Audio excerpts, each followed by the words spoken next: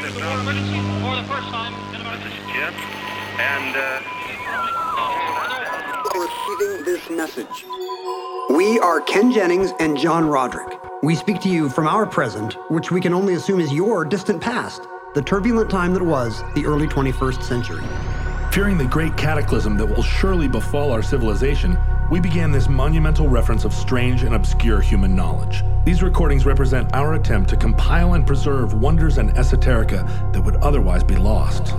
So whether you're listening from an advanced civilization or have just reinvented the technology to decrypt our transmissions, this is our legacy to you. This is our time capsule. This is the Omnibus.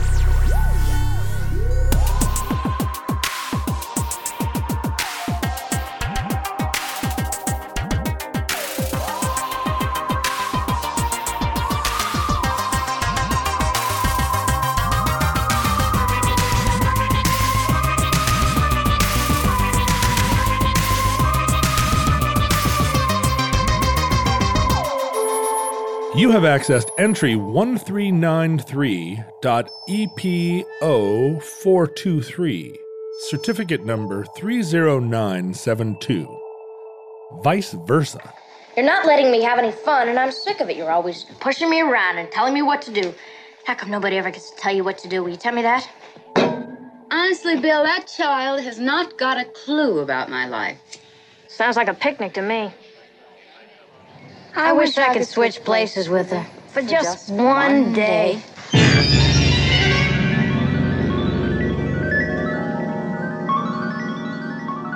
So if I say to you, body swap comedies, Ooh. do you understand? Whoa, you've got a deep and visceral reaction. Well, I mean, what was that, disgust? You're turned on? I don't know. my first body swap comedy. So you do understand what I mean, this term of art. Well, it was the 1970, what would it have been? 1976 comedy Freaky Friday. That's also my body swap cherry right there. Yeah, and I was front and center for Freaky Friday and a big fan of it. And So you've told the future before, your love for mid-1970s tomboy child stars. tomboy child stars of the 1970s. I don't know. That coffee table book you still own. Oh, that's a coffee table book I should write. Chapter 1, Christy McNichol. Chapter 2, Tatum O'Neal. You know, I was kind of dismayed when Freaky Friday was remade, except I also thought Lindsay Lohan was great. Well, you're 1 for 2 then, because Jodie Foster did turn out to be a fine woman, talented director and activist. Yeah, too bad. Lindsay Lohan, not yet. Too bad about Lindsay Still got Lohan. time to turn it around, I guess, if 3 ghosts come or if Jodie Foster body swaps into her body. But I was a big Jodie Foster fan. I hadn't seen Taxi Driver, but she was in so many, you know, she was in Candle Shoe and she was in Is she in Bugsy Malone. Yeah. She was a big part of Bugsy Malone, which meant a lot to me. So anyway, I feel like I may not have seen Jodie Foster between Freaky Friday and Silence of the Lambs. Is that possible? Like what are the 80s Jodie Foster movies that I would... Little Man Tate? I guess that came later. I may have seen Little Man Tate, Little Man actually. Tate. Oh, I think you're right. But I never saw The Accused. That's not a kid's movie. No. I never saw the Chickapay, what's that movie called? Nell? Chickapay? But that's after. What? You know, she speaks some made-up language from Pogo Comics or something. Oh, definitely did not see that. She's raised by possums in the bayou, and so she speaks possum language. Oh, I see. Possum language. And so they come to get her, I don't know, Liam Neeson or Gabriel Byrne, or whatever early 90s leading man it is, comes to get her, and she's all like, Chickapee, Codesau. Well, so Foxes, I was 12 when Foxes came out and saw it. It was sophisticated. What is Foxes? Some Jodie Foster. It's like a 1970s coming of age tomboy girl falls in love with Scott Baio, I think. Isn't Scott Baio in Scott Bugsy Baio was Malone in Bugsy also? Malone, yeah. The two of them. Do you think that was in her writer? Like, I will always agree with Scott Baio politically and in every other way. I insist that he be in all my movies. When you think about the career arc of those two and just where they landed culturally, like Jodie Foster, sort of an Academy Award winning important went actress. to Yale. I don't know if Scott Baio went to an Ivy. I don't think he did. Scott Baio kind of lands over here, but you know, they did a few films together. So do you think Jodie loves Chachi? Where's my bell? I will give you a ring for that. Probably not anymore. The If Hotel she New ever did. Hampshire in 1984 Oh, was right. also a She's kind of in sex that. comedy. But then you're right. See, there's 80s kids were not going to The Accused or Hotel New Hampshire or whatever else her 80s output was. And Silence of the Lambs and Little Man Tate came out the same year. So she did. She was at Yale that whole time. She was, maybe not that whole time. For 10 years. She was hiding in the basement of the Fine Arts building with a can of beans over a fire. But that's why the Silence of the Lambs hit so hard, because It's Annabelle Andrews from Freaky Friday. yeah. But now she's joined the FBI. Yeah, so in Freaky Friday. But I also loved Freaky Friday because that premise is so appealing to a kid, that you get to be a grown-up, you get to inhabit your mother's body and go be like out in the world and not constrained, she uses her dad's credit cards. and drive a car, like all these things that at least when you're 8, 10 years old, I don't know, seemed like real liberation. And the real wish fulfillment is that if your parent were in your body, they would screw up. They don't know how hard you have it. Yeah. Like they wouldn't be able to deal with the 100 things you deal with on a typical school day. I know. I mean, it's total adolescent narcissism. Like, how would yeah, they I'm know sure- how to? I'm sure mom would never be able to do my touch typing class or whatever. She couldn't operate a Walkman. There's a long tradition of after Freaky Friday, and we should get into this at some point. There was in the 80s, there was an unaccountable tsunami of these gimmicky body swap movies in which two people, we say body swap, but that's a bit of a misnomer. It's usually a soul transference. Soul that's happening. transference. One person's consciousness jumps abruptly into someone else's body, and they assume correctly that a similar exchange has happened too.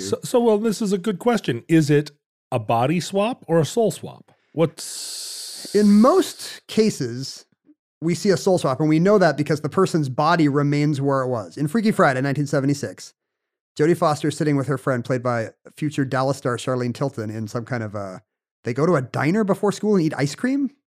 I don't know why I have this very clear memory of how Freaky Friday starts. Mm-hmm. But suddenly, Jodie Foster is sitting with her friend, and she and her mom wish simultaneously. There's always some bizarre, supernatural, not explained cosmic mechanism that creates the body swap. That's why you have to be careful, because people are always listening. Yeah, and if someone wishes for the same thing at the same time as you, apparently the universe will arrange for that thing to happen. Okay.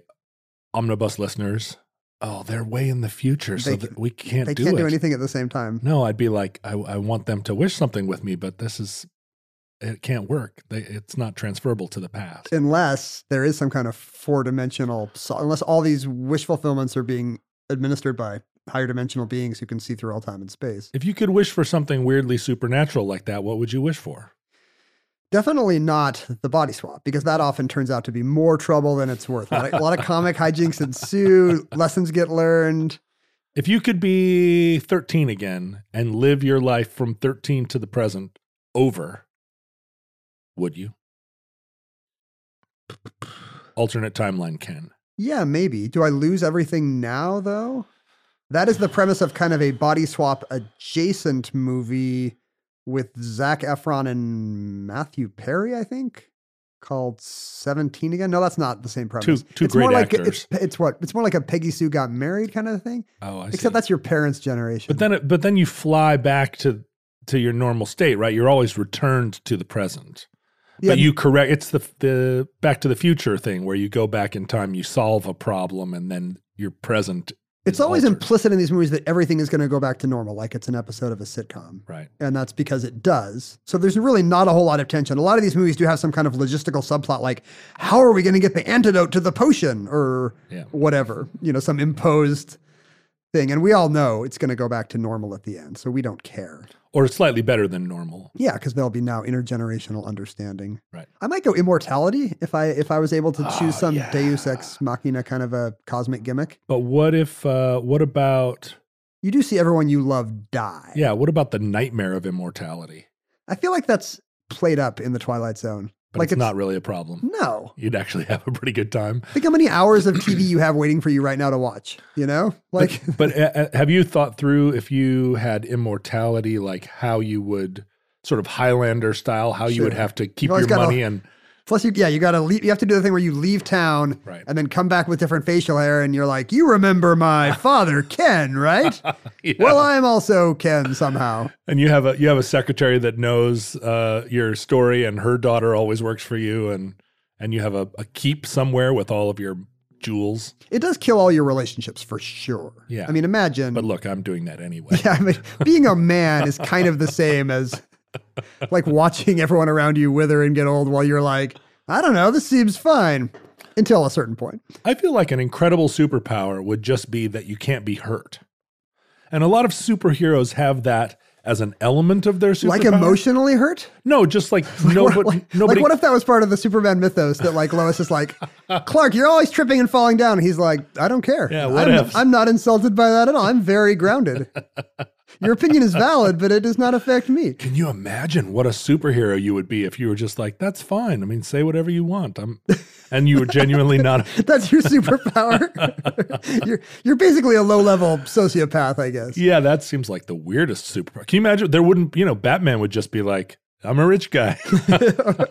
I'm not dressing up like a bat anymore. I'm fine. I'm fine. But you're talking about actual physical pain. You'd stub your toe and you'd be like, that feels actually good to me. Well, no, if you could walk into any situation and say, I'd like to put a stop to this bank robbery right now. And the bank robbers were like, die. And you were like, ba-doo, ba-doo, ba-doo. Still going to try and put a stop to this bank robbery. Like, it would be kind of incredible just to be able to go into situations and not suffer injury. I don't know when that would come up, though. You could intervene all the time in situations that normally you would say like, better leave that alone, or, oh, it's none of my business. You could just, anytime somebody... What during your day would be different? I mean, yes, walking into a bank robbery, but that's literally never happened to me. I don't live in Gotham City. But think about, there are so many situations in a day, starting from the first choice you make, where you avoid all kinds of scenarios because of a fear of getting hurt.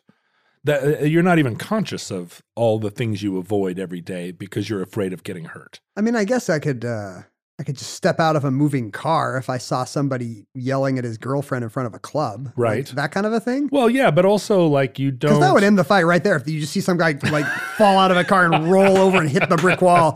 And then he gets up and he's like, hey, is this guy bothering you? Hey, why don't you be nicer to your girlfriend? Hey, buddy. I think you're using some swears. While you're dusting yourself off. But body swap is not one that anyone would choose, I think. No, I don't think I want to. And that's why it's a fictional trope, because you see these people who are like, what? They've apparently never seen any body swap comedies. Right. Because none of them are like, oh, this is like a Freaky Friday thing. Well, what kid would ever say, I wish my mom could just be inside my body for a day? That'd show her. The funny thing is it's a completely arbitrary device that we know will never happen. No scientific basis for it. I mean, the body swap comedy, the soul transference presumes some kind of Cartesian dualism. Right. Where your mind, your consciousness exists out with your body and it can just get mapped onto any other body with no difficulties, and that was very appealing in the 17th century. But I think today we know that your consciousness is it's intrinsic encoded in the nerves of your head. Right. And you couldn't just drop your consciousness into someone else's brain and they would be, you'd have to physically transplant the brain, which never happens in these movies. Nobody ever gets their head sawed off. But no, that's true. But I'm missing some part of I never saw the Disney Channel Shelley Long, Gabby Hoffman. Oh, that was a head remake.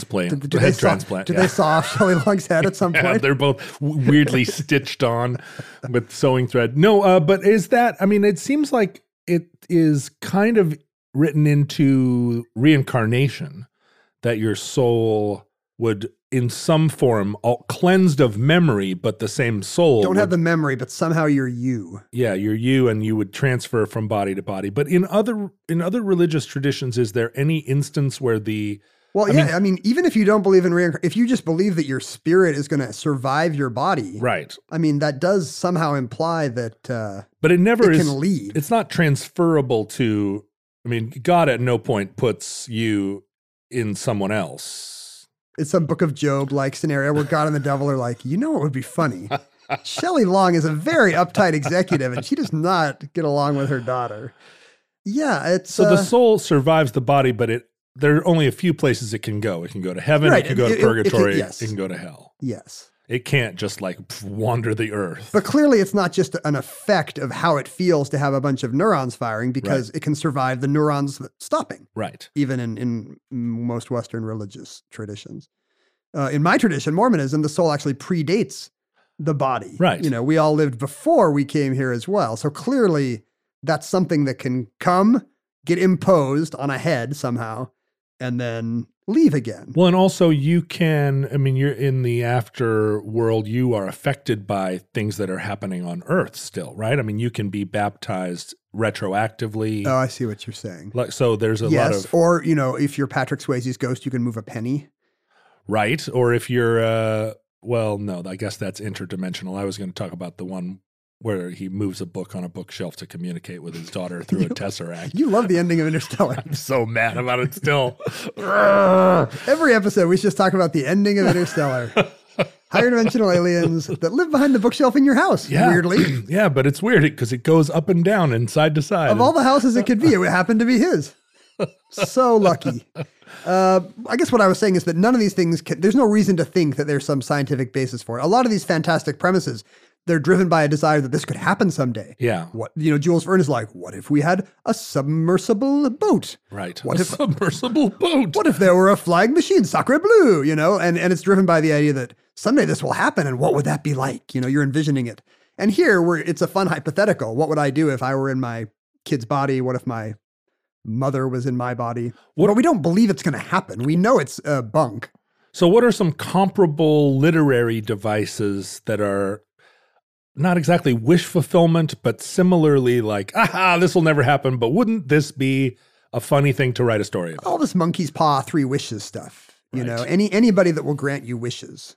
Probably thousands of years ago, people believed there might be a little man living in the roots of that tree who would grant me wishes. But after decades of not encountering him, they finally decided, you know what? What if there is no little man? I guess we do it constantly, right? What would your superpower be? Would you be invisible or fly if you had a choice? Like we do it all the time. I wonder what that says or what the root of that desire to. I often wonder, because typically these movies are comedies. You can count on one hand the number of body swap movies where it's used for scary effects. It's a nightmare. Which is probably more accurate. I mean, if I body swapped with my father right now, it would totally be a nightmare. Well, only because he's been dead for 10 years. Did you bury or cremate your father? He was cremated, yeah. Oh, well, that would be even weirder. Well, it's terrible because... Which blob of ash are you in? Well, that's the thing. It was difficult at the time. He had a cemetery plot, but his wishes were that his ashes be sprinkled over the top of Mount Susitna in Alaska, and he wanted some of his ashes sprinkled over Mount Alyeska, and he wanted some put in the center of Lake Washington where he used to swim. High maintenance. He wanted himself, dispersed. He really wanted you to go do a lot of work. Yeah, he did. Oh, there's a tree that they buried his grandfather under in Volunteer Park, and he wanted some of his ashes there just so for some consistency throughout life. This is like the person where when you pet sit for them, they have 8 pages of numbered instructions. Yeah, he charged me with all these duties. And of course, you just left him on your dining room table. Yeah, being my father's son, I was like, yeah, I'll get to that. And so my dad currently resides under my piano. Oh, I was just joking. We pass him every day on our way. There should be a body swap comedy so that you can see the error of your ways. Yeah, so I live in an urn under my own piano while my dad wanders around my house trying to figure out why he's back. This body swap comedy would be a good deal for him, honestly. Yeah, I guess. If he's had to be under your piano with all the globes. Where he was back in my body, still was hale and hearty and could go back to causing trouble in the world, my dad would be thrilled. Yeah, it's never usually a dead person, although often there is an age difference. That's typically a big part of the plot. And so where is you asked about the literary antecedents of this. It comes from a couple. I mean, the fact that these are always comedies, I was going to say, means to me that we've kind of exhausted the comic potential of real life. And we have to invent these increasingly Baroque and hypothetical things to laugh at. Uh-huh. Like we've thought about everything else now in our culturally dense time. So just to sustain conversation, we have to have things like, would you rather be a bug with the coloring of a zebra or a zebra with the coloring of a bug? Or, just these kind of lame stoner conversations that are the foundation of society now. So what is the text? Is this body swap thing a thing where it just it has always existed? It's a natural thing for our minds to conceive, or was there a font? I'm glad you asked, John. It's one of my jobs here. The name of this entry in the omnibus, Vice Versa, is actually an 1881 novel. Now, let's stop there. Vice versa or vice versa? Oh, I say vice versa. Do you say vice versa? I say vice versa, which I think is how Caesar would have said it. I mean, I think when I say vice versa, I'm trying to sound fancy because I know it's a Victorian English novel, and that's probably how they would have said it. But it's true that in conversation today, I say vice versa like 110% of the time. Right. Do you ever say vice versa? I do not. Vice versa. It seems like that seems closer to how the Latin would be, but of course it's not. It would be like vice or something. Yeah, right. But let's say, are you okay with calling the book Vice Versa? Yeah, let's say Vice Versa. That's how we'll tell the book apart from the movies or from the idea. Yeah, that's how we'll tell it apart from the movie Vice Versa, starring. Is it Jeff Goldblum? Tell me it's Jeff Goldblum. Sort of. Judge Reinhold. Judge Reinhold. The made-for-TV Jeff Goldblum. This book is 1881 book Vice Versa, written by a guy named Thomas Anstey Guthrie. 1881. These are the dawning years of science fiction. That's right. And there are some antecedents. He did not invent the idea of what if my consciousness was in somebody else's mind. There's a horror story by Mary Shelley that uses that idea. There's kind of a French romantic fantastique kind of thing by Théophile Gautier that uses the same idea. And there's a couple of not Gilbert and Sullivan. There's a couple of W.S. Gilbert one-act operettas that he wrote with Frederick Clay, the guy who would later introduce him to Sullivan, so his first composer collaborator, that both have some kind of hilarious fish out of water body swap premise. But that would have been 20th century. No, I think because those predate Gilbert and Sullivan's works, I think those are also kind of mid to late Victorian. Mm-hmm. And you can see the antecedents for this even older than that. I mean, the idea that a situation is funny if you reverse it. I mean, that's kind of the basis of every Gilbert and Sullivan operetta, this idea that topsy-turvydom is funny. You know, if two people hate each other, what if they were in love? Right. Hilarious. Well, it's the premise of Omnibus. A conversation that could be interesting, but what if it wasn't? Like in medieval times, there would always be a feast of fools once a year that came from the Roman Saturnalia, where it would just be hilarious that you'd do things opposite. You take some normal village idiot kid and you'd make him the mayor of the town. Ordain him the bishop or the lord of misrule or whatever. Right. And you would do something, put human clothes on pigs and men could actually wear women's clothing, stuff that would otherwise be taboo. You kind of had one day a year to have this outlet. And I think the church and the government were both like, well, if we let them be all depraved today, they'll just settle down and harvest the crops tomorrow. Sure. Well, and there's I guess we see a lot of stories where the prince dons regular clothes and goes down into That's the other tradition. King disguised as commoner. Right. We see Harun al-Rashid do it in the Arabian Nights. Prince Hal does it in Henry V the night before the battle. And it's funny because he can be like, hey, what do you think of the king? And some of them can be like, he drinks too much. And the other one will be like, no, he's good now. It happens in the Robin Hood legends, right? A mysterious traveler turns out to be King Richard back from the Crusades.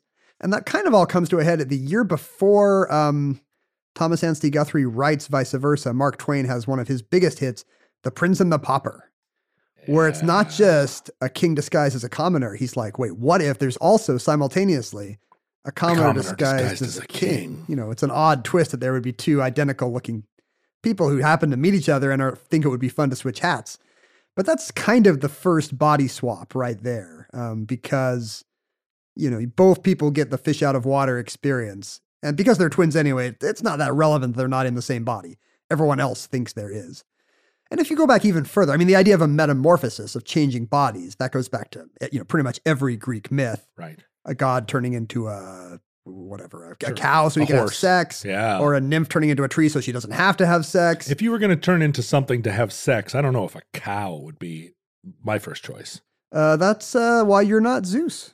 Zeus saw Europa and he was like, if I turn into a bull, she'll be like, oh, look at this bull, which I don't think is how girls react to bulls, but whatever. I don't know. And then, but a bull and a cow are different things, right? I think I meant a cattle. If you said turn into a bull, I would have, had a different reaction. So when I said a cow, you mean you thought I meant a female cow. Well, that because is of what a cow your is. correct agricultural knowledge. A kine? We don't really have a word for a gender neutral word for cattle. I guess Cattle. a singular cattle. Cattle. It's the opposite of like an udder of cows or whatever, where you actually don't have a good singular word. When it comes to meat, quality makes a huge difference in texture and taste. And even though it might be better for you and the environment, a lot of the higher quality meat you find at the grocery store is just too expensive for most people's budget. Thankfully, there's ButcherBox. ButcherBox believes everyone deserves access to high-quality, humanely sourced meat at an affordable price. That's why each month, ButcherBox ships a curated selection of the finest cuts right to your home. Choose from 100% grass-fed and finished beef, free-range organic chicken, heritage pork, wild-caught Alaskan salmon, and sugar and nitrate-free bacon. No antibiotics, no added hormones, just meat the way meat should be. And right now, you can get 2 pounds of ground beef and 2 packs of bacon absolutely free, plus $20 off your first box when you visit butcherbox.com/iHeart or use the promo code iHeart at checkout. That's butcherbox.com/iHeart or use the promo code iHeart at checkout. But there's so Ovid wrote a whole book about people changing into trees and cows and whatnot, the metamorphoses. Right.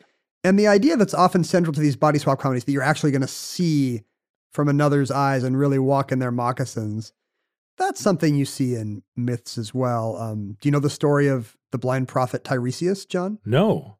Tell me more. How did I escape the blind prophet Tiresias? The blind prophet Tiresias shows up in a lot of myths doing his prophecy shtick. But there's a myth that's specifically about him, which is that one day he was walking along and saw 2 snakes doing it. This is before he was blind. He must, because he saw them. He encountered 2 snakes doing it, and he thought, is this an elephant? That's a fair point. I like how you're Encyclopedia Brown and you're like, but you said he saw it. Therefore, Bugs Meany. No, that's true. He heard it and could discern what it was. What is that rustling? Wait, 2 snakes doing it. I hear horny snakes. 2 snakes doing it was my Indian name. Why you ask? 2 snakes doing it. So Tiresias sees this, and I guess he's a bit of a prude, or maybe he's just like, no one should have to see this or whatever, and he separates them with his stick. Oh. And for some reason, this offends the Greek goddess of marriage, Hera, right. And so she turns him into a woman. I don't know why that's an appropriate punishment for now you'll for see friend zoning these, for cock blocking these snakes. But now you'll see. How do you like this? Well, now you're a woman. So he lives 7 years as a woman, and finally is like, well, what if I separated another pair of snakes going at it? And he does so, and he turns back into a man. Oh. But that's not the end of the story. Later, Zeus and Hera are having an argument about who gets more pleasure during the act of love. Is it the man or is it the woman? And interestingly, each thinks it's the other. Zeus is like, I'm out here puffing away and you're having a better work to do. Yeah, you're having a better time. And Hera's like, are you kidding me? Like, I'm the one that has to put up with this assault, and you, meanwhile, you get to have your way. So they each think the other one has it really easy. Right. And finally, Hera has an idea. Hey, I turned Tiresias into a woman for 7 years. Let's get him up here. So they ask Tiresias, hey, Tiresias, who really has a better time during sex? Is it the man or the woman? It's a very heteronormative story. He's like, by the the way. Snakes. Yeah, he's like, you know who loves it? Snakes.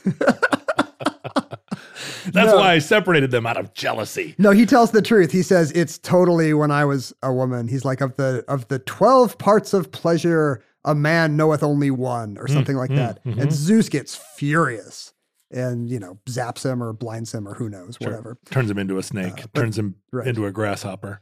But there is kind of this cultural memory of what we could gain if our thoughts were placed inside the opposite. If we're young, an old person. If we're a man, a woman. If we're a child, a parent. And that seems to be where vice versa comes out of. But he adds the generational gimmick, which has powered all of these subsequent works. Thomas Anstey Guthrie was a law student who actually never practiced. He passed the bar, but then his humor writing immediately took off, and he never practiced the law a day in his life. He wrote and edited for Punch for 30, 40, 50 years. He was one of the leading humorists of his time. He wrote a story called The Brass Bottle about a genie, which is the basis for I Dream of Jeannie. It was made into a Tony Randall movie, which in turn inspired the TV show. Was there an Air Force colonel involved in his original story? Yeah, Royal Air Force.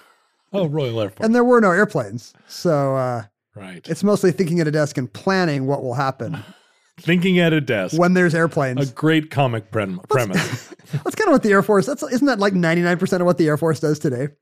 Sit at a desk. Thinking about stuff. Plot. More like Chair Force. Am I right? My hand was poised over the bell and then I retracted. That's not an original pun. That's what the other services say about the Air Force. Oh, do they? Chair Force? I've never heard that. They're the coddled ones that have it so easy. Well, that's true. That's when you need to do a mind swap between an Air Force colonel and a Marine. Air Force. And get them both in there and be like, and he can be like, of the 10 parts of fighting, the Air Force knoweth only one, or whatever. Air Force boot camp is just sitting for long hours at a desk. Different kinds of chairs. And then you have 10 hours of sleep. Here's a squeaky chair.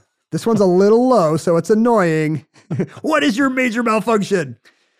Vice versa, in particular, imagines a kind of a stodgy Victorian businessman who works in colonial produce, which I assume means colonial produce, ransacking India for tea or Africa for ivory or something. Absolutely. We've talked about the Victorian era before. This is the time when Britain figured out that their form of government was, as you say, capitalism. Right. And that's their everything. That's what they're going to export. It's their religion, yes. It's going to be this is how they're going to liberate the oppressed of the world. They all have vaguely defined mercantile jobs, including Paul Bultitude, who's kind of this pompous middle-aged widower who does not understand his son, Dickie. Dick comes to him at the end of the Christmas holiday. You can tell by his name, Dickie is a, pretty callow youth. Yeah, he's going to be a irresponsible playboy type. Right. You can totally see how this is, even though this is not a trope yet, you can exactly see it. It's kind of the dad who's like, you need to be serious about your studies. And Dickie's like, I want more pocket money. I prefer not to. Yeah, exactly. And he really does want, I don't want to go back to school. You're sending me to Crichton House, this awful boarding school run by Dr. Grimstone. And I have a bad time and my allowance is too low. You don't understand me. And Bultitude's like, nonsense. I went to Crichton House myself, like he thinks this is exactly the kind of suffering his son needs. He needs to be, have cold water poured on him at night. And he has no idea how much ascots cost. Right. He doesn't know what kind of like untoward sexual practices they're getting up to at these places now. This sounds like the recent episodic television show, The Queen. Right? Prince Philip does The Crown, that's right. Prince Philip does this very thing to Prince Charles. Yeah, he makes him go to this, and this happened in real life. He made Prince Charles go to the awful boarding school where he fit in perfectly, and Charles, as a sensitive boy who never had the love from his mother that he yearned for. He kept being thrown down a well. You're right. Just repeatedly thrown down a well. There's a lot of mud, right? He doesn't want to run in the King's Mud Relay or whatever they have. Right. He's asthmatic and he's sensitive and he doesn't know that he can use his giant ears to fly yet, which will one day make him the hero of the circus. Right. He'll rescue his mother from her place in that cage. Remember they've chained her up? I showed Dumbo to my daughter like 2 years ago thinking like, oh, here's one of these cartoons from my childhood. I'm going to introduce my daughter to my culture. And from the very beginning, Dumbo is absolutely like a vicious, vicious tragedy leaving alone the racist crows. It's so visceral that, you're pulled from your mother. And literally. And she's chained up in the saddest possible place, a abandoned circus car. And you watch her pull away and everyone is like trumpeting their agony. It's awful. All they can do is like barely tap trunks. I wouldn't subject Dumbo on a room full of 40-year-olds. And sadistic clowns are ruining his life. It's like Tim Burton is remaking it in our time. Is he? Yeah, and you can see why we need a goth Dumbo. Anyway, so Dick does not want to go back to school, and his father is like, well, of course you are, and you don't know how good you have it, you young people. His walrus mustache quivering. And by a strange coincidence, he has a kind of a playboy brother-in-law named Uncle Marmaduke who has traveled the world and has sent them an Indian stone of mysterious provenance. Uncle Marmaduke has sent them the Garuda stone, which has no doubt been lifted from some temple. It's probably the village probably has a terrible famine now, like in Temple of Doom, because Uncle Marmaduke stole the Garuda stone that was the everyone one worships. thing that was keeping the rains coming. Right. But it also has a second property, which as you know, if you've seen any of these movies, it will immediately grant wishes or swap consciousness. A funny thing about these movies is there's always some very specific but totally crazy and implausible way in which the consciousness swap happens. Let me run through them. In Like Father, Like Son, Dudley Moore and Kirk Cameron switch because there's a Native American potion in a hot sauce bottle. Tabasco sauce. Brain transferred syrup. Of course. Any explanation of how it got there? Yes. In Prelude to a Kiss, the play, an old man kisses a bride on her wedding day and they switch consciousnesses. Oh, which is funny. I feel like I've kissed a bride on her wedding day, including mine. Maybe you didn't kiss her the right way. Yeah, exactly. Well, this old man knows some technique. In Vice Versa with Judge Reinhold and Fred Savage, a semi-remake of this novel from the 80s. The Anstey's story has been filmed and adapted for the stage multiple times. It's a magical skull from Thailand, of course. Mm-hmm. In 18 Again with George Burns and Charlie Schlatter, remember him? It's a car accident. They crash their cars into each other, and their souls keep going. Yeah, exactly. Like they come out of the crash test dummies and go right into the other head. In The Hot Chick, where Rob Schneider switches places with Rachel McAdams, it's kind of a mystery. They don't know what it is, but How did I miss that? We, the audience, knows it's a cheerleader, small time gross hood who switch. Oh, I see. It's kind of like it's a Clueless or a Mean Girls scenario if Rob Schneider was in it more. Right. Well, and it really suggests the question: who enjoys sex better? Does Rob Schneider ever have sex in the form of the cheerleader? Let me take a detour from my detour to point out that sex is always kind of an iffy, squicky kind of side note in these. Do you remember in the Jodie Foster Freaky Friday how the dad is kind of like leering at his own daughter in the whole movie? I don't remember that. Well, I mean, you leap into your mom's body and then John Astin's like, oh, honey, you're looking very spry today. Oh, of course. And what a total nightmare scenario for the daughter who thought that she was having fun, like shopping and driving around. And then she realizes if this doesn't turn around by Saturday night, oh no, I'm going to bed with daddy. Oh no, this is terrible. It's awful. And I hadn't thought this through at all. And then Jodie Foster, the daughter, hops into Barbara Harris's body and has to hang out with this neighbor boy who thinks he's having his Mrs. Robinson moment. Like Annabelle, it's Jimmy Olsen from Superman. Annabelle never pays attention to me, Mrs. Anders, but you're so nice just letting me hang out here, So you get into odd territory very quickly. And I have not seen the Rob Schneider, Rachel McAdams movie, but I guarantee there's a scene where, he looks down his shirt and gasps, or she looks down her pajama bottoms and gasps. Gasps in dismay. Gasps in dismay, right? What are you saying about Rob Schneider? I had to get it in there. So did he. There's a recent anime called Your Name, which is actually a very smart body swap drama. What is this? What? Could this mean? In our dreams, that girl and I, we're switching places! It's a teenage boy and a teenage girl. It's more of a city mouse, country mouse thing. They're the same generation, but each one, the one wants to live in the city. The one wishes he could get out of the hustle and bustle of Tokyo. And every morning when he wakes up in her body, like he immediately just like feels up his chest for like 20 minutes. Well, it is an anime. It's the only realistic treatment of this phenomenon. Okay, so the change, the Hot Chick. Is it a hentai?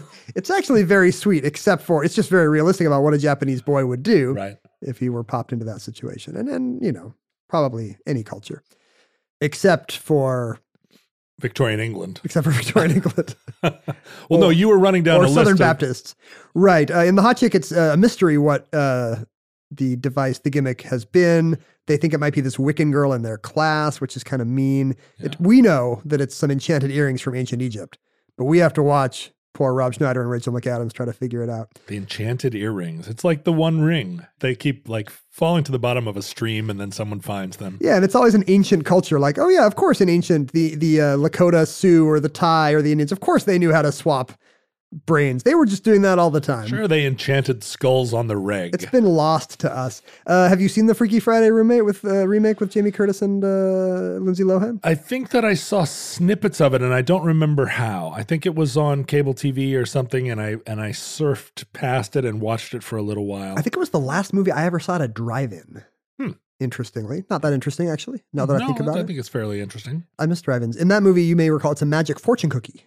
Oh, I didn't recall that. There's a spell in a fortune cookie. I don't know why. Well, because the inscrutable Asiatics. See, we do get into this kind of Orientalist. As recently as 2003, it was okay to say, hey, Chinese restaurants might swap your brain because they're weird Asians. And that's not okay. Enchanted skulls. In 2011, in The Change Up, Ryan Reynolds and Jason Bateman, they have a little fun with the premise. Those two are peeing in the same fountain when lightning strikes. Uh-huh. So so science. It implies that, science. It implies that your consciousness can get swapped through your urethra, right? I guess. And through a fountain, right? It would go out through your pee hole. Right. Down Do you into worry about that every time you pee, that the sewer is going to steal your soul? When I was a kid, I definitely didn't like peeing in a common urinal because I felt like something was going to come back up my pee. I first realized this, Mandrake, during the physical act of love. Well, and this is why I still to this day I won't use a. I don't like when they have the trough. I won't use a urinal or a toilet that has been pre-used. I always pre-flush. Oh, like if there's pee in the bowl? Yeah. Yeah, who doesn't flush? Well, that's the thing. Why would you do that? I mean, I have kids, so I have not peed in a clean bowl in 10 years. But most people shouldn't have to put up with that. And then most recently, 2016, the anime I mentioned, there's a lot of vague rigmarole revolving around a series of cometary impacts with a 1,200-year period and a ritual Japanese shrine that has rice wine made with saliva. And the combination of those two things is enough to somehow affect the boob grabbing consciousness. Sure. Again, the East contains all the mysteries. Except that one's okay because they're saying it about ourselves. They're like, yes, we do. Our Shinto shrines do indeed have the secret to I see. Consciousness swapping. You never get one where it's just like, oh, this is just a rite of the Church of England. Right. From now on, in a more sensitive era, I think we should just be limited to our own culture. Like, every time a bishop picks up that mace. I went to mass and suddenly I jumped into my sister's body. So in this case, it's the Garuda Stone. And vice versa is interesting because it is not a soul transference comedy. It is literally a body swap comedy. Now, explain the difference between soul transference and body swapping, because I from the outside, I don't know if I would be able to tell the difference. Well, from the outside, that's exactly where you can tell. Because in soul transference, we see, like I was saying, Jodie Foster's, Mrs. Andrews's brain suddenly finds herself in her daughter's body at the diner, right? Okay. So she has moved in space. Right. Like by where she is, she realizes that she has switched consciousnesses. Right. Annabelle's friends sitting there were not like, hey, you were your mom and now you're you, or vice versa. Like to them, it's the same. Sure. Whereas Mrs. Andrews is sitting at home, Jodie Foster's head suddenly appears in her brain. And it's because they said, boy, I wish you could be me for just one day. So souls make the journey. Right. Whereas in vice versa, the son holding the stone says, I wish I could just be an adult. You have it easy. And suddenly he is his dad. And interestingly, his dad is still his dad. Oh. So he's wherever he was standing, if someone was in the room with him, he would have changed corporeally into his father. Yes. And then there's a second wish. Where his father makes the wish? The father's like... But the father's not holding the stone. Oh, no, wait, it's the other way around. The father holds the stone. Everybody gets one wish. The father holds the stone first and wishes, I wish I could be back at Crichton House. Those were my salad days. I wish I was young again. Boop, he turns into the son. Now there's two sons. He doesn't even realize that he is, probably 100 pounds lighter. He doesn't look down. I guess he's wearing the same clothes. It's not, the clothing aspect is never made clear. Yeah. But it's not till his son says, you look like me, look in a mirror, that he realizes what's going on. And at that point, the son is like, oh, I can get up to some mischief. And he grabs the stone and says, well, I wish I looked like my squire. What do you call your dad? The old man, the gaffer. Well, I don't know what they say. Sure. And he turns into Mr. Bultitude. Uh-huh. And It's essentially the Freaky Friday gimmick where one does get trundled off to school. Well, then what happens to the stone? Does it slip out of their hands and down a sewer grate or something? They could just be doing this all day. You can only wish once, I believe, because in the end, spoilers, one of the other kids, he's got, Dickie has some younger siblings because the dad's a widower. He has to get one of the kids to make a wish that, Papa and Dickie are back in, everything's as it was. So Boy, then that kid squanders his wish. Exactly. He could have been the Prime Minister of England. That kid could have, and that young boy that nobody loved turned out to be John Major. So he gets trundled off to school. And the interesting thing about Vice Versa is that it's entirely from the point of view of the adult. We're always seeing Mr. Bultitude in Dickie's body at the awful boarding school. We never get to see Dickie go traipse around town spending all his money. We hear secondhand late in the book, the son comes to visit in the father's body and says, everything's great. I'm having parties. I've got all the spending your money. Yeah. And he later hears that, Mr. Bultitude, formerly of such a great mercantile house, really has been making some odd decisions. He just leaves everything to his clerk and goes and flies kites in the park. And, his big plan is he wants to have a big children's party, which is a little odd since he's a teenager. Well, I guess. people weren't monitored quite as carefully then. I guess that's the Victorian equivalent of a kegger. Hey, we got Dad's house. Let's have a massive entertainment for children. I think we'll have a conjurer. A lot of these stories maintain their sort of palatableness by not really getting into what people would actually do in these situations. That's exactly right. A Victorian man, been single for a long time. Suddenly back in a young man's body. Yeah. Or the other way around, a teenage boy who's suddenly in the body of a single Victorian man who probably has tons of money. Yeah, and probably kills prostitutes. I don't think either one of them would just first of all, I don't think the father would subject himself to the privations of a youth and a school anymore. He'd be like, screw this. I'm going to America. Well, it's all I'm going to go fight cowboys and red Indians. That's right. There's a series of plot things that keep him from, he wants to not go back to the school, but he's trundled into a coach and he can't say anything. He wants to tell the headmaster, but then he's afraid he won't be believed and then blah, blah, blah. Right. And, he does find out that school is awful. But it's all from the adult's point of view. And we kind of think of these as children's entertainments. There's 6 of these on Disney Channel today, probably. Right. Because the fun is, what would I do if I were mommy or daddy? Right. Well, and nowadays they're just sitting at a computer and are Tron absorbed. It's exactly the same either way. Instead of staring at my phone, texting with my awful friends, I'm going to stare at my phone and text with my awful adult friends. It's a non-event now if you body swap. But the funny thing about the original novel of Freaky Friday, have you read the book? No. It's by Mary Rogers, the daughter of composer Richard Rogers. Huh. Rogers of Hammerstein fame. She is probably best known for her Broadway work. She wrote the book and score to Once Upon a Mattress. Oh. Do you know this play? No. I mean, I've heard the name. Carol Burnett's big Broadway moment. It's the premise, we did it in high school. The premise is that what if the Princess and the Pea, but everyone switched. But yeah. The princess is suddenly under all these mattresses. I can't breathe. And the pea is like, and she immediately dies because she can't breathe. Just like if you were in your dad's urn, you would immediately die. Probably. I would just be died. No, this is Princess and the Pea, but horny. Nobody in the kingdom can get married until the prince gets married off. So the whole kingdom wants the prince to marry anybody. And so when this awful... So they can all get married. The ultimate goal of a young person. Of that time, as was the style at the time. Carol Burnett is some kind of awful, uncouth swamp princess, but everyone conspires to convince the queen that she is a worthy match. So they conspire to hide all kinds of stuff under the mattress, I think. Anyway, I just gave away the ending of Once Upon a Mattress. Anyway, Mary Rogers, kind of famous, well-known Broadway. In her novel, it's essentially the same as the movie. It's a day at home versus a day at school, but we only follow the daughter's adventures at home. This one's from the child's point of view in the adult body. And it really is boy, I think mom just has it easy watching soaps and eating bonbons, but instead she's got all these crazy errands to run. And her kind of chauvinist husband tells her at the last minute that the boss is coming over. Oh, so she's got to put together a dinner party. There's a lot of logistics in these works of just how you would do the things you don't know how to do. Right. Oh, all the laughs that you would get trying to make a roast if you were a 14-year-old girl. And to me, this kind of takes away from the universality of the other person's moccasins conceit, because most of the time is not spent communing and sympathizing with your other. It's really more about, but I don't know how to play field hockey, or wait, I've got to, like in Vice Versa, he hardly ever goes to class, but if he did, he doesn't speak Greek or Latin or anything, and everyone would know he was terrible.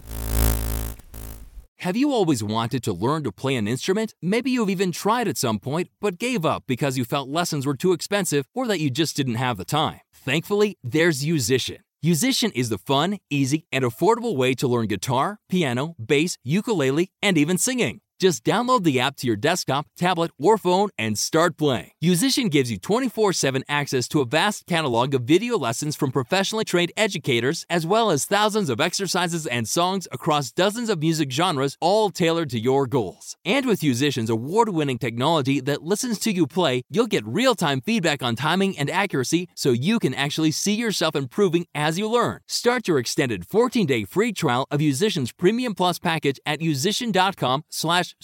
That's unlimited access to thousands of lessons, exercises, and songs on as many instruments as you want for 2 whole weeks. Just go to musician.com/start. That's YOUSICIAN.com/start.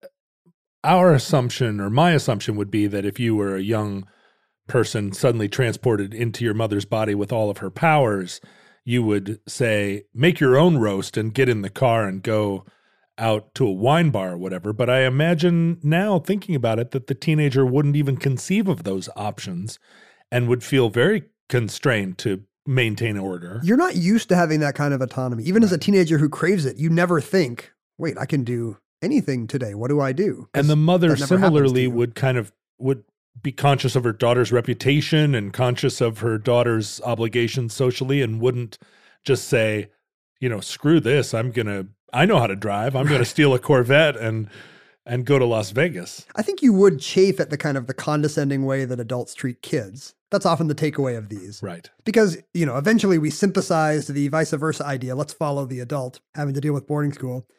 And the Freaky Friday version, let's follow the child having to deal with adult life. And you could actually kind of bridge the generation gap by showing both sides. It's kind of odd that nobody did it until Freaky Friday 2003. Yeah. Or no, I guess the Jodie Foster movie cuts back and forth, right? Yeah. Yeah, it does. We see the mom at home and the daughter at school, or I guess vice versa.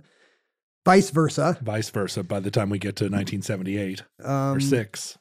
But the Anstey book is entirely from the adult point of view, and it's even subtitled A Lesson to Fathers. Mm-hmm. It's one of these, because in the Victorian era, all literature, even light or children's literature, was supposed to be morally instructive.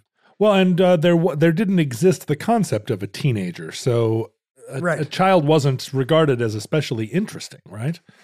Right, and certainly not somebody whose opinions you would have to listen to. Right. And that is the twist of the book. He sees that actually he is his son is not wrong about how awful the headmaster is and how awful the food is at this place. He's kind of been remembering it with rose-colored nostalgic glasses. Sure, you can't have any pudding if you don't eat your meat. There's very graphic descriptions of awful suet puddings that people have to eat. And he also realizes that he's totally socially out of his depth. Like everybody immediately, his son was the most popular boy at school. And once he's been possessed by his dad for a week, everybody hates him. He's awful. He screws up his son's little budding romance with the headmaster's daughter. All the other kids think he's a sneak and a coward and a tattletale. Because he is. He identifies with the adults, as you or I would if we were dropped into a high school. Right. We wouldn't want to hang out with these awful little people. Hey, you, stop that behavior immediately. And it really reminds me that I was hoping it would be good. I read it recently. Yeah. And, Alice in Wonderland came out of the Victorian era, and it's still a classic today. Have you read it recently? I like it. Yeah. And it's because it tweaks the kind of the conventions of the instructive Victorian novel. Alice tries to recite "How doth the little busy bee," these dumb nursery poems, and instead they're all kind of funny, wacky, absurdist nonsense stuff that really holds up pretty well today. But it turns out that all these other light entertainments of that period are not super funny.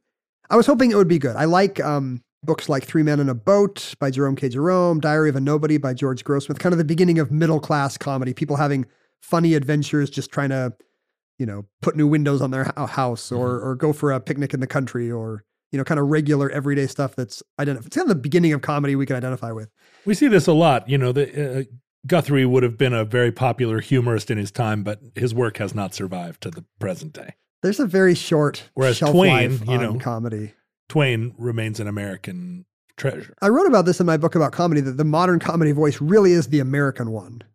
Some of these American monologists would go to London and do their kind of homespun country fried thing where they'd be like, well, I was going up the river. And just kind of tall tale stuff like, this is a mountain. I commend your eyes to the top of it. Or this here is a horse. It took me many attempts before I was able to, just kind of this kind of stuff. And Paul Bunyan. London audiences just could not get enough of this very direct voice because, they would have said it with 1,000 words. And it's the kind of book where, here's just a sample of the writing of Vice Versa. It's the beginning of chapter 9. They all start with a quote from Shakespeare, by the way. If it were not that it was so absolutely essential to the interest of this story, I think I should almost prefer to draw a veil over the sufferings of Mr. Bultitude during the rest of that unhappy week at Crichton House, but it would only be false delicacy to do so. Things went worse and worse with him. The real Dick, in his most objectionable moods, could never have contrived to render himself 1/4 so disliked and suspected as his substitute was by the whole school, masters and boys. What a yarn. It just seems... Yeah, it seems like the varieties of religious experience. It seems musty. Yeah, it might as well be the decline and fall of the Roman Empire for how much it grabs you. And I was sorry to see that. I was hoping it would hold up. But compared to a Connecticut Yankee in King Arthur's court. Sure, where at least the dialogue is still lively. It kind of reminded me that, Alice in Wonderland of that same time period is a book written by someone who understands children.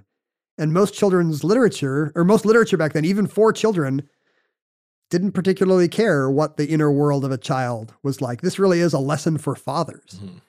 And I kind of see this today, honestly, this is kind of a tangent, but I hope you'll allow it. I kind of get annoyed today watching Pixar movies with my kids because these guys clearly think they have touched the child mind and they're really just making movies for emotional dads. Yeah. Like all the Pixar movies are about what happens when your kids grow up and how sad that is, Yeah. To watch the beginning of Up as an 8-year-old, right? You're like, hey man, I don't know why all the grown-ups are crying. It makes no sense to me. Toy Story is about, how... The Holocaust. well, Toy Story 3. Toy Story 3 is about the Holocaust. Spoiler alert. Toy Story 2 is kind of about, separation and, they're eventually going to grow up and go to college and leave you. I guess that's all the Toy Story movies. And essentially all the Pixar movies are like, either someday they will leave you or like the Cars movies. Things used to be better. Right. It really is like Fox News as an animation studio. Well, I'll tell you what, my daughter growing up in my home, Things Used to Be Better is one of the major literary ideas of her whole childhood. She says it all the time, like, oh, boy, traffic in this town. Things have really gone downhill. Let me guess, the perfect era for her somehow, by a strange coincidence, is your youth. Is that true? Oh, Seattle in 1989. So I've already gone through kind of the list of modern day, latter day movies that came out of you like saying latter day, don't you? pen. You like just slipping that into conversation. Oh, because of the Latter-day Saints? Yeah, the new name. What would you say? The new old name. What would you say instead of Latter-day? Subsequent? Yeah, right. The Church of Jesus Christ times. Of Subsequent Saints. It really trips off the tongue. And a lot of these movies came out, I don't know if you remember this, during like 1 6-month stretch in the late 80s. In October of 1987, Dudley Moore and Kirk Cameron made their body swap movie. 5 months later in March, Judge Reinhold and Fred Savage made Vice Versa. And then the following month, George Burns' 18 Again came out. And it was right around the same time Big came out too, because there's all these adjacent movies where... there's a switcheroo. Yeah, there's a switcheroo. Some awful chauvinist turns into Ellen Barkin. Or Tom Hanks or Jennifer Garner gets younger. Or wait, older? Older. Tom Hanks or Jennifer Garner get older. Matthew Perry gets younger. There's this whole kind of movie where, something comic and supernatural happens that's very similar to a body swap, but there's no actual exchange. And it's very interesting to me that all three of those movies came out right at the end of 1987, the beginning of 1988. What do you think was happening culturally that would explain this weird moment in culture? Well, you see it enough with movies that it might be coincidence, right? 2 asteroid hitting the Earth movies are in development and both studios just race to get theirs out first. Or 2 biopics about Truman Capote, or 2 CGI movies about bugs or about an anthill. But 8 happens switcheroo movies that all come out within a year? All these switcheroo movies. So my theory is that in the late 80s, the boomers are having their kids, but they still see themselves as the protagonists of reality. Right. The young people who saved the world during the 60s. We're the protagonists of America. We arbitrated cool. And they're kind of shocked at suddenly being on the other end and realizing, wait, am I the fuddy-duddy? Right. Am I the dad in Bye Bye Birdie now just because I don't like the Beastie Boys? I had this experience in the late 80s because there was a brief resurgence of 60s culture, like psychedelia, and the Doors movie came out. There was that movie, or there were also several movies about what it was like to be a young person in the 60s, clearly produced by it was 40-year-old Hollywood producers. But as an 18-year-old, I got suckered in, like a lot of people did, to thinking that Crosby, Stills, and Nash was also the soundtrack to our generation. It was just prior to kind of the alternative. Sure, all those movies came out, Big Chill, all those movies that had the 60s soundtrack. Right. And you thought... You were like, the California Raisins represent me. So I guess this movie appeals to that. Like, suddenly there's a real generation gap, and it's the people who are used to being the young cool ones who are having to come to grips with it. Right. And what a hilarious premise that you would suddenly be Fred Savage in what I can only assume were large-legged raver pants. So it's relatable both ways, because these are people who do see themselves as both a teenager and a dad. Right. And sure, they get back into the kid's body and they're like, I can skateboard. Right. Or can I? Like sometimes it goes well, sometimes it doesn't. That's kind of a writing choice you have to make. Like, should Jodie Foster's mom be a really good touch typist? Should she be a good field hockey player? Typically they screw up. But the other reason these movies keep getting made, of course, is it's an acting challenge. Oh, yeah. Right? Well, it's like the movie Face Off, which came 10 years later. That's a very limited form of the body swap comedy. Right, but a strange one. But it gave Nicolas Cage and John Travolta both lots of opportunity to comically use their faces and bodies. And to kind of be the other, right? Right. Because as an actor... In a sinister way. Right. And that's an interesting movie, right? Nick Cage, one of the gonzoest actors of his generation, and John Travolta, maybe one of the most limited ones. And John Travolta has to make his face all gonzo and be all like Nicolas Cage has to calm his action down. And disco dance, probably. Right. No, he doesn't. No. But yeah, actors, if you're an actor, you're kind of always locked into playing, even if you're a very versatile actor, Nick Cage is always going to be playing somebody that looks like Nick Cage at that age. Sure. If you're Al Pacino, you're going to yell at some point. Unless there's motion capture, you're not going to be able to play an 11-year-old boy or a 30-year-old housewife or a very old man. So this is the ultimate challenge. I get to, for a whole movie, Tom Hanks is like, I get to do my acting-y idea of what a 9-year-old boy is like. Or if you're Ellen Barkin in Switch, you have to, here's my idea of what an awful guy would, how he would tromp around, but in my beautiful Ellen Barkin body. When I think of a time travel adventure where I go back to being 13 again, I mean, the first thing I would do is buy a bunch of Google. But yeah, or buy Google. Early in 1980, I'd just buy a bunch of silver bullion and then sell it when it got to be $50. But this is your chance. You can actually buy Apple, buy sure, Fantastic Four #1. You can do some research. You can do your Gray's Sports Almanac research and see what the biggest money making. Well, you always want to take your iPhone back with you somehow and keep it in a secret box. But the big challenge would be how to mask your sophistication to your parents and friends, so that you could continue to kind of live in your world at the time, and to go to world history class and listen to in 1776 and not just be like, come on, but also socially. And it does kind of show that all the things we put kids through they only do it because they don't know any better. Right.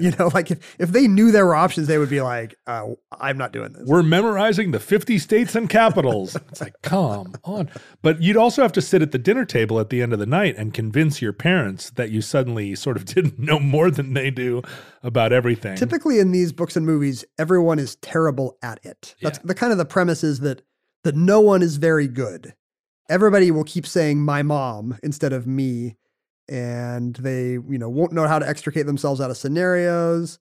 They won't be able to cover for not knowing anybody's names. That actually feels pretty true. I think that's probably right. And sometimes they're able to convince their new peers by maybe knowing something that only, I guess it's not their new, it's their parents or their kids' peers by knowing something that only dad would know. Yeah. But honestly, you or I would never believe it if one of our friends said they were actually their 9-year-old son, even if he had all the dirt. Well, but especially within a family, every night you'd have to sit at the dinner table and look across the table at your other, and you both knew the truth. So you're not just masking it yourself. You're in conspiracy. All these things have to keep them separate, or the plot immediately breaks down. They would join forces, right? And that's not funny, right? So the plot always has to have some madcap series of. I think in the Jamie Lee Curtis one, isn't she on a press tour for something? I don't know. Everybody has a very busy day. Oh no, she's planning for her wedding. Everybody has an extremely busy day, way too busy to actually address the awful body swap. Even though immediately you would go find your other. No, sorry. I have several appointments. I'll take care of this tonight. And that concludes Vice Versa, entry 1393.EPO423, certificate number 30972 in the omnibus. Futurelings, in the unlikely event that social media still exists in your era, and that you aren't living in some kind of future, like soul-swapping time when you just go inhabit whatever body you choose, maybe there are 6 futurelings in every cool body and a bunch of, like, empty bodies. Just sitting around unused? Just sort of like in the video game, what's the video game where the little robots just kind of walk around in circles and you have to shoot them? I mean, that's a lot of video games. That's every video game. Not Zaxxon. It was Galaga. Not Galaga. No, you're a person and you're trying to save a family. You're trying to go grab the mom and the kid while these big monster robots kind of just walk random patterns. But they're always trying to kind of corner you, and if they touch you, you die. Robotron. Thank you. Yes. So it's like a Robotron scenario where all the dumb bodies are just sort of walking in circles, but you would really immediately see a world of attractive people walking around and unattractive people just lolling.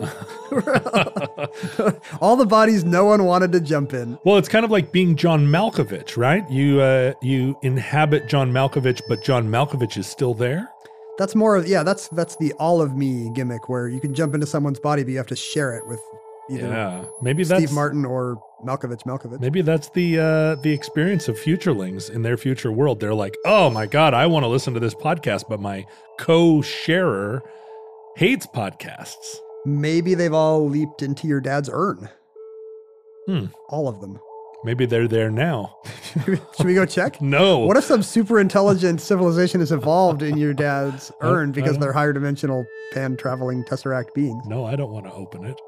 Not until I'm ready to sprinkle it on Mount Susitna. Is that the order? It has to be Susitna first? No, I don't think so. But, there's you live right next to Lake Washington, John. That one would be very easy. I think that I feel an obligation to have a bunch of family members there too. And that's hard to coordinate everybody. Like, hey, why don't you all come to Seattle? We're going to rent a boat and go out into Lake Washington and sprinkle a portion of Dad's ashes.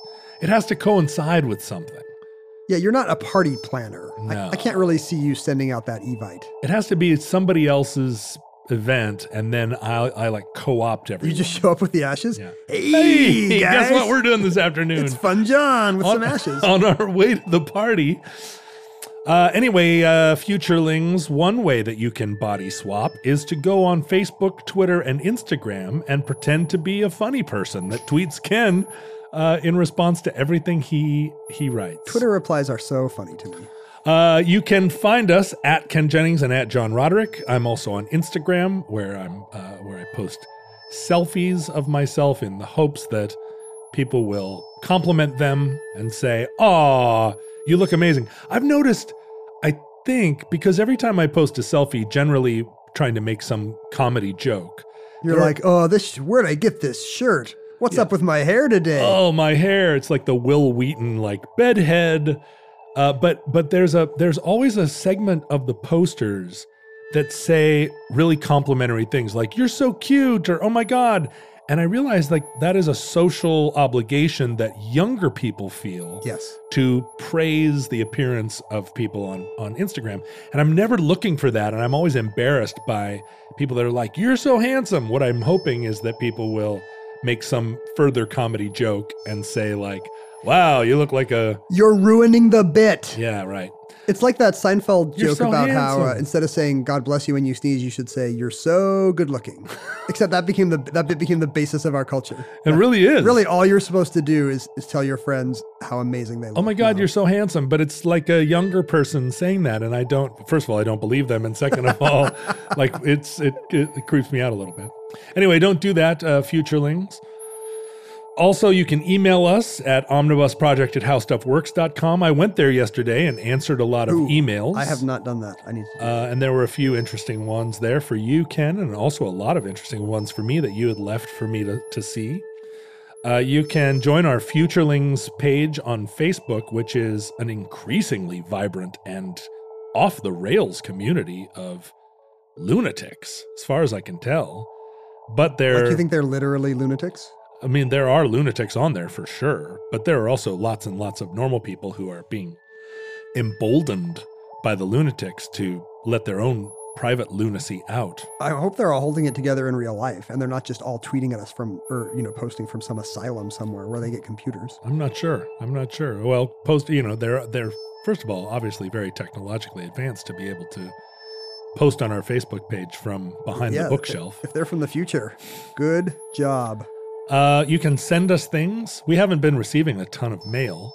I don't think I picked up my mail in a while. It's very difficult to put a stamp on things. My daughter wrote a letter to Santa and actually found a real stamp and put it on the envelope and put it in the mailbox. And none of us went out to retrieve it before the mail person came. And the mail person took it and it's gone now. It was addressed to Santa at the North Pole. I'm not sure if they actually deliver those to someplace, North Pole, Alaska, or whether the mailman just puts it in the bag of mail that he or she is constantly stealing. Or they put it in those mail bags they're going to dump out on the judge if the existence of Santa ever comes to trial, like it does in Miracle on 34th Street. There is a Santa Claus in Indiana, but I don't think they send all the mail there. Yeah. I mean, a lot of people write there at Christmas to get a special holiday postmark, but kids must do this all the time. There must be a not insignificant volume of mail that's just addressed to Santa Claus. Do you know how it works in Canada? This is great to me. In Canadian, the Canadian equivalent of the zip code, it goes letter, number, letter, number, letter, number. They have letters in their zip codes. Right. And they've reserved H0H0H0. Oh, ho, ho, ho. As Santa's zip code.